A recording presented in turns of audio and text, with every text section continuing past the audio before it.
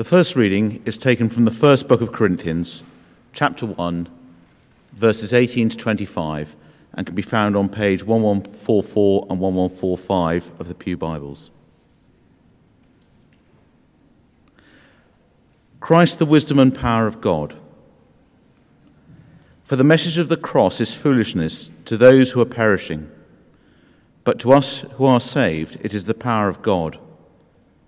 For it is written, I will destroy the wisdom of the wise, the intelligence of the intelligent I will frustrate.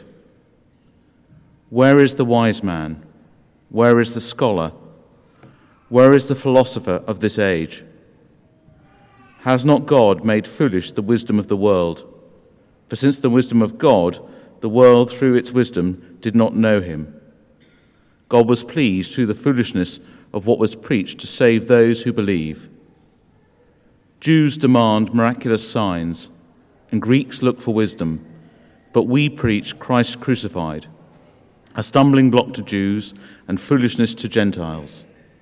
But to those whom God has called, both Jews and Greeks, Christ the power of God and the wisdom of God. For the foolishness of God is wiser than man's wisdom, and the weakness of God is stronger than man's strength. This is the word of the Lord.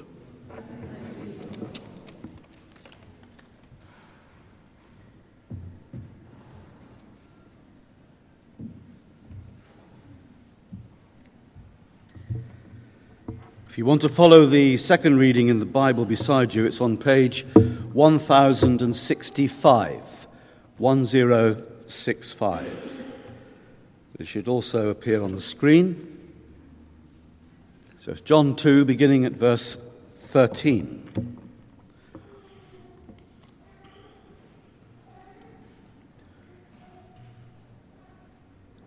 When it was almost time for the Jewish Passover, Jesus went up to Jerusalem. In the temple courts, he found men selling cattle, sheep, and doves, and others sitting at tables exchanging money. So he made a whip out of cords and drove all from the temple area, both sheep and cattle. He scattered the coins of the money changers and overturned their tables. To those who sold doves, he said, "Get these out of here. How dare you turn my Father's house into a market?" His disciples remembered that it is written, "Zeal for your house will consume me."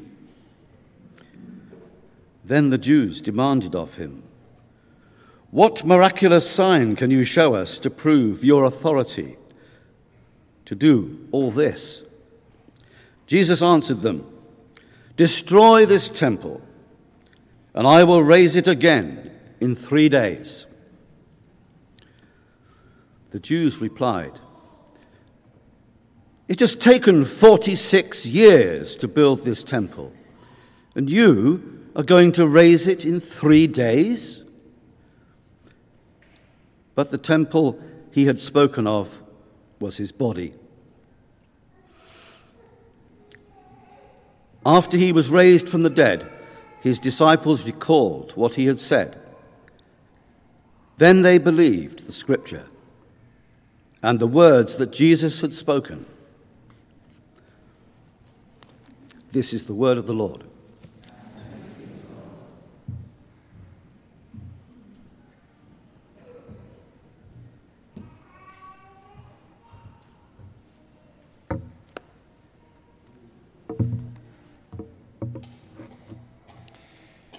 Let's pray.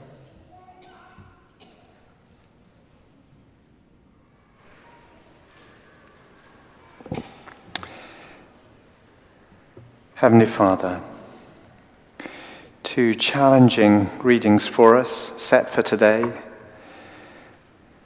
as we prepare ourselves during Lent for Good Friday and Easter to come.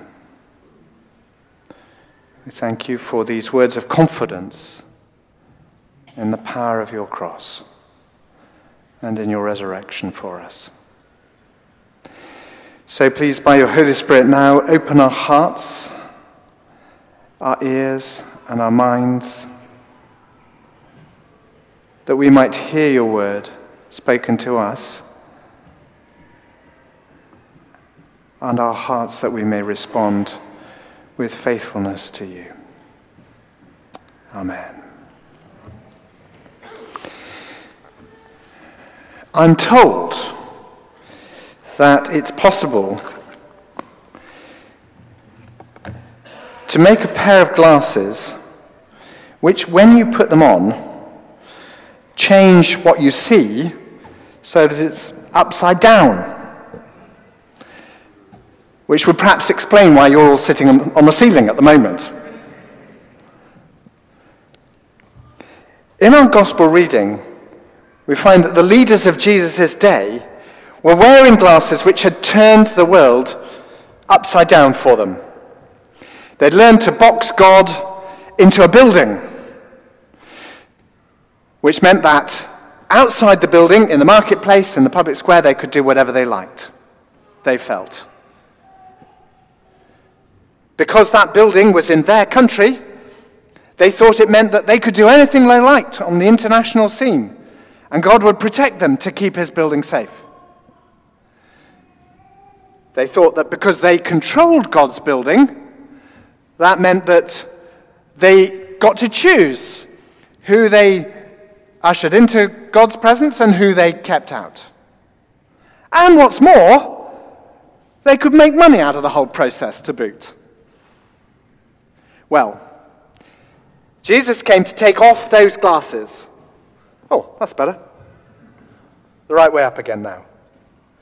And on this occasion, he did it in a very dramatic, public way. Shutting down that temple, that building, that place of the presence of God for that day. Well, if someone were to come in here this morning in the middle of the baptism service and say, whoa, stop there, stop, everybody stop. You've all got to go home now. The service is over, the baptism finished, off you go home now. Go on, out you go. How do you think I'd feel? I might be a bit upset. How do you think Max and Charlie would feel? They'd be very cross.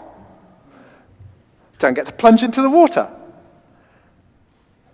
We might want to know why this person got to stand up on this stage and tell us to go home. By what right? By what authority? Are they from the police? Are they from the bishop? Or are they just a troublemaker trying to spoil our happy morning?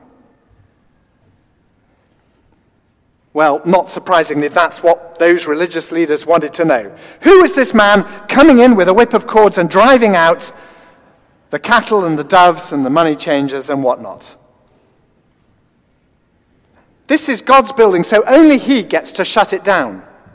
And clearly this man isn't from the religious authorities, so can he give some miracle to demonstrate that he's from God? The other Gospels have this incident, this moment in the temple with Jesus driving out the money changers. They have that right at the end of his life, in his last week. Straight after his other big public declaration where he gets on a donkey and he rides into town like a king coming in peace on a donkey in a peace car, rather than a king coming in war on a war horse, coming in anger. Rather, a king coming in peace and love. But John puts this passage here right at the beginning. If you were to look in your Bibles at the beginning of that chapter, you would see that immediately beforehand, Jesus has been at Cana in Galilee at a wedding. And there he hasn't disrupted all the proceedings. What he's done is he's helped them along. They run out of wine, and Jesus, without telling anybody, has turned some huge casks of water into the best wine of the celebration. And John has said this was the first sign that Jesus gave that he was God's Messiah and the disciples put their faith in him. And this is the first of many signs, John says, that John was going to show of his authority, who he was. So then, in delightful irony, we get this next passage with Jesus in the temple and the leaders of the temple asking exactly that. What's your authority to do these things you're doing, to say these things that you say? And because we've read the first half of the chapter, we think, his authority is the miraculous sign of the water turned into wine. And we guess that there's going to be a whole bunch of signs following on. So this passage is asking the question which we will be looking for the answer to as we read through John's Gospel towards the end of Jesus' life. Now, the sign that Jesus offers to these people is quite a puzzling sign. It's a sign that speaks directly to the temple, to this situation. Get rid of this house of God, says Jesus, and I'll build you another, better, fitter one for God to live in, God's glory. Rather than this building where you keep people out and you charge them money to come into the presence of their Heavenly Father. Well, I guess that may have seemed to the leaders like a bit of a trick question. If someone would say to me, tell you what, you knock St. Jude's down and I'll build it again in 3 days. Well, that's not exactly going to happen, is it? I'm neither going to knock the building down, nor could I, so we'll never find out whether this person was telling the truth or not. But in fact, what Jesus is doing is using coded language to leap forward 3 years to the end of his ministry, past all the other signs and miracles, some of which we hear about at the end of this passage, to that greatest miracle of all, and that greatest sign of all, the sign of God's love made present even in death, through new life. The sign of crucifixion turned in 3 days into resurrection. So what Jesus is actually saying to these religious leaders is this: when you finally decide that you've had enough of me, and you decide to crucify me and destroy this body, this temple of the presence of God, which you will, then I promise you, within 3 days, by the power of God, and the Holy Spirit at work in me, this temple which you have destroyed will be rebuilt in the resurrection to the glory of God.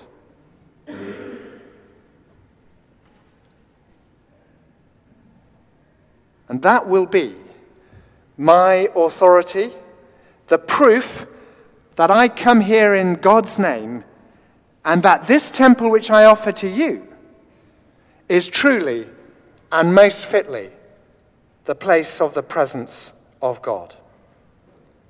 Well, after the resurrection, the disciples would remember what Jesus had said, and they would make the connection between these words about the temple being destroyed and in 3 days being rebuilt, and his body being destroyed and in 3 days risen from the dead. And Paul too would make the same connection as we heard in our other reading. Crucifixion as the final act of an international leader's public career might seem rather hopeless, folly, complete powerlessness, total defeat. But in fact, the aftermath of the crucifixion being resurrection demonstrated it was not any of those things. It was, in fact, divine wisdom, unstoppable power, and complete victory. If only these leaders would take off their upside-down glasses so that they could see they would be able to align themselves with God's unstoppable divine wisdom and power. They could align their nation with him, and their future would not be the destruction that it turned out to be. Well, Charlie and Max's baptism today has been just this kind of an upside-down sign. We think that they are just children and toddlers, that we're the ones in control, the ones making the decisions. We think that we've got God boxed up in a pretty ceremony with some cute photographs.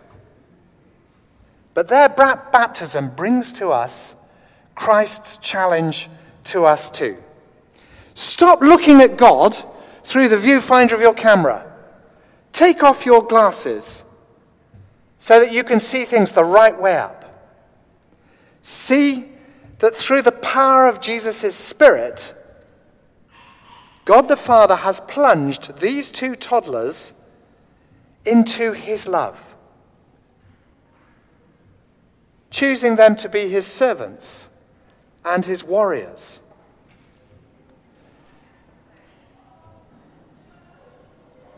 God's love is freely available to Max, to Charlie, to each one of us, to children as to adults. Jesus is calling these two children to follow him, to live in his presence. And he is calling you, each one of you, to join them there.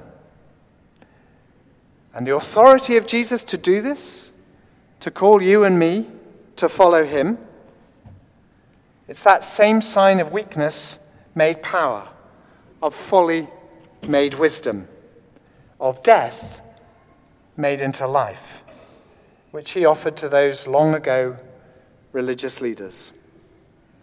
Crucify me however you like, and I will come to life again by the Father's power. Box me up, and I will break out. Shut me out, and I will break in. You will deal with me, one way or another, sooner or later, because I am the Father's presence here on earth and the way into his presence in heaven. Alternatively, you could receive my sign from the wedding in Cana in Galilee, where I say to you that if you offer me the water of your daily human life, I will turn it into the rich, good, best wine of God's love for you and his presence with you and his eternal life forever to come. So why not do as these two children have done by their parents' choice? Why not entrust yourself to my love, and it will embrace you? Plunge yourself in my forgiveness, and it will cleanse you. Live my life, and I will live in you, now and in all eternity. Shall we pray?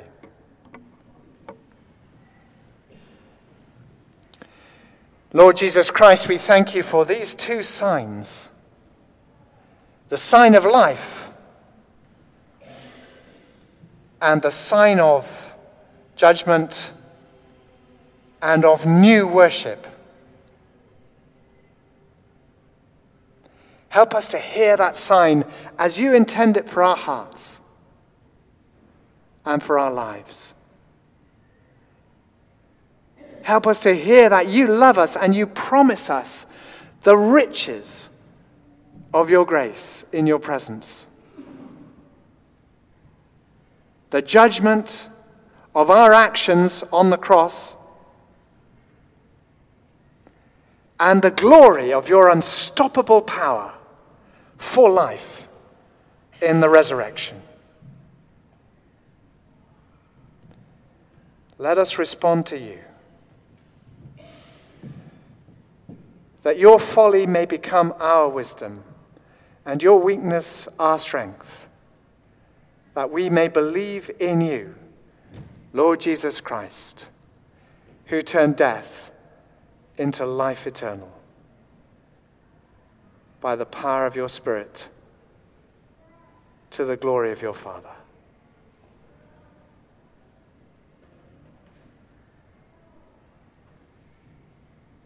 Amen.